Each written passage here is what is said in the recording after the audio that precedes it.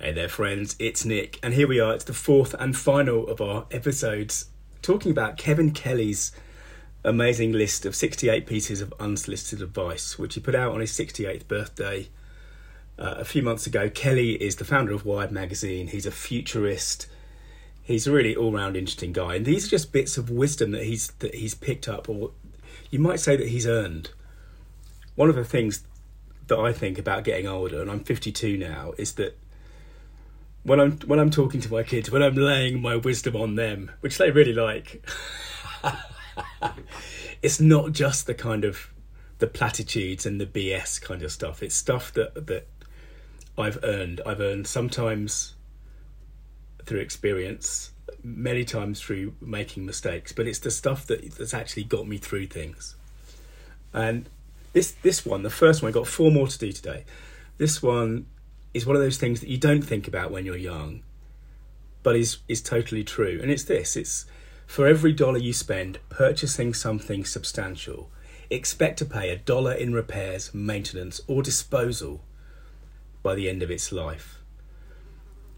And a few days ago in the podcast about smoothness, I mentioned the minimalists at theminimalists.com, and these guys have really hit a nerve with a lot of people who are just sort of overwhelmed by the stuff that normal life sort of picks up, certainly in our kind of classic Western consumerist kind of culture. And I mentioned before in a podcast earlier on in the year, I think, I read a piece where someone was talking about, it's not just the stuff, it's the stuff you end up getting for your stuff. And I wouldn't, it's not that I'd necessarily pick on my iPad, because I love my iPad and I use it every day. But, you buy an iPad, then you buy the pen, then you buy the cover for the thing, and eventually the cover wears out. And, our stuff attracts other stuff. And one of the fantastic things I think about minimalism is that it brings you back to a kind of simplicity. I'm sitting here at a desk it's about 4 foot long by about maybe 1.5 foot, 1.75 feet wide. So it's a very small little, it's just an IKEA simple desk. Because before this, I had an absolutely massive one. It was the kind of thing you could play table football on. And all that meant was that I just accrued all of this stuff because I had all of this space, all of this surface. And the desk I have now is small and simple, and I wish the rest of my life was so simple. I mean, I am a minimalist at heart. I don't have much other than books in my office, but we just live in that world where stuff attracts stuff, and the stuff is expensive. It's expensive to maintain. Okay, here's the next one. Anything real begins with the fiction of what could be.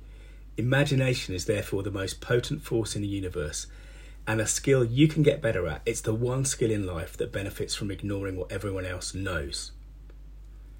Well, that's really interesting, because of course he's talking about storytelling, and before you create anything, this is what we talk about on the podcast, right? You need to have that A to B tension, that kind of state where we are now, the unbearable present, is unfavourably compared to where we could be if we just walked to the kitchen and got a cup of coffee, or we put our head down and we wrote that book, or we fasted for 30 days, or whatever it might be, that thing that gets us excited. And of course, he's talking about the stories we tell ourselves, the imagination we use to create something. But what we do on this podcast with Stories Mean Business is we talk about the stories that we can tell that create those effects in other people.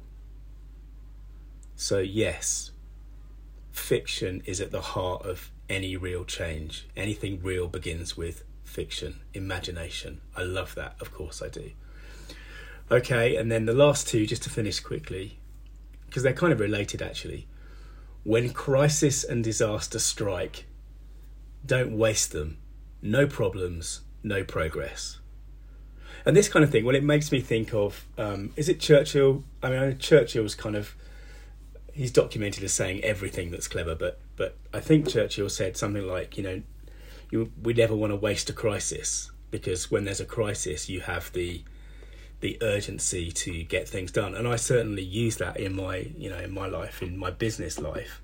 When things were going wrong, I used that to make changes that I felt were needed in the business, but weren't perhaps that popular. But a crisis gives you an opportunity, and as Kelly is saying here, if there's no problems, there's no progress. It's a bit like, building any kind of muscle, right? You have to stress the muscle. When we're, I say we, I'm using the royal we here. When we're exercising and building our muscles, the reason they build is because they get overstrained and they sort of break a little bit. And then the process of rebuilding them builds them up.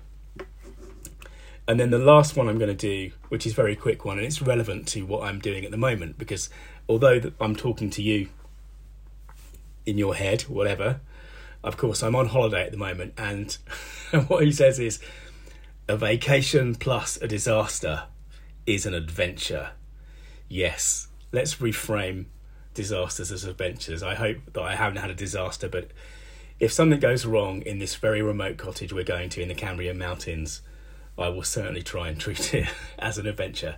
That's it for today. Thanks for listening. Remember that your story means business, and if you want to dig deeper into the stuff that I do, search online for story.business. Bye now.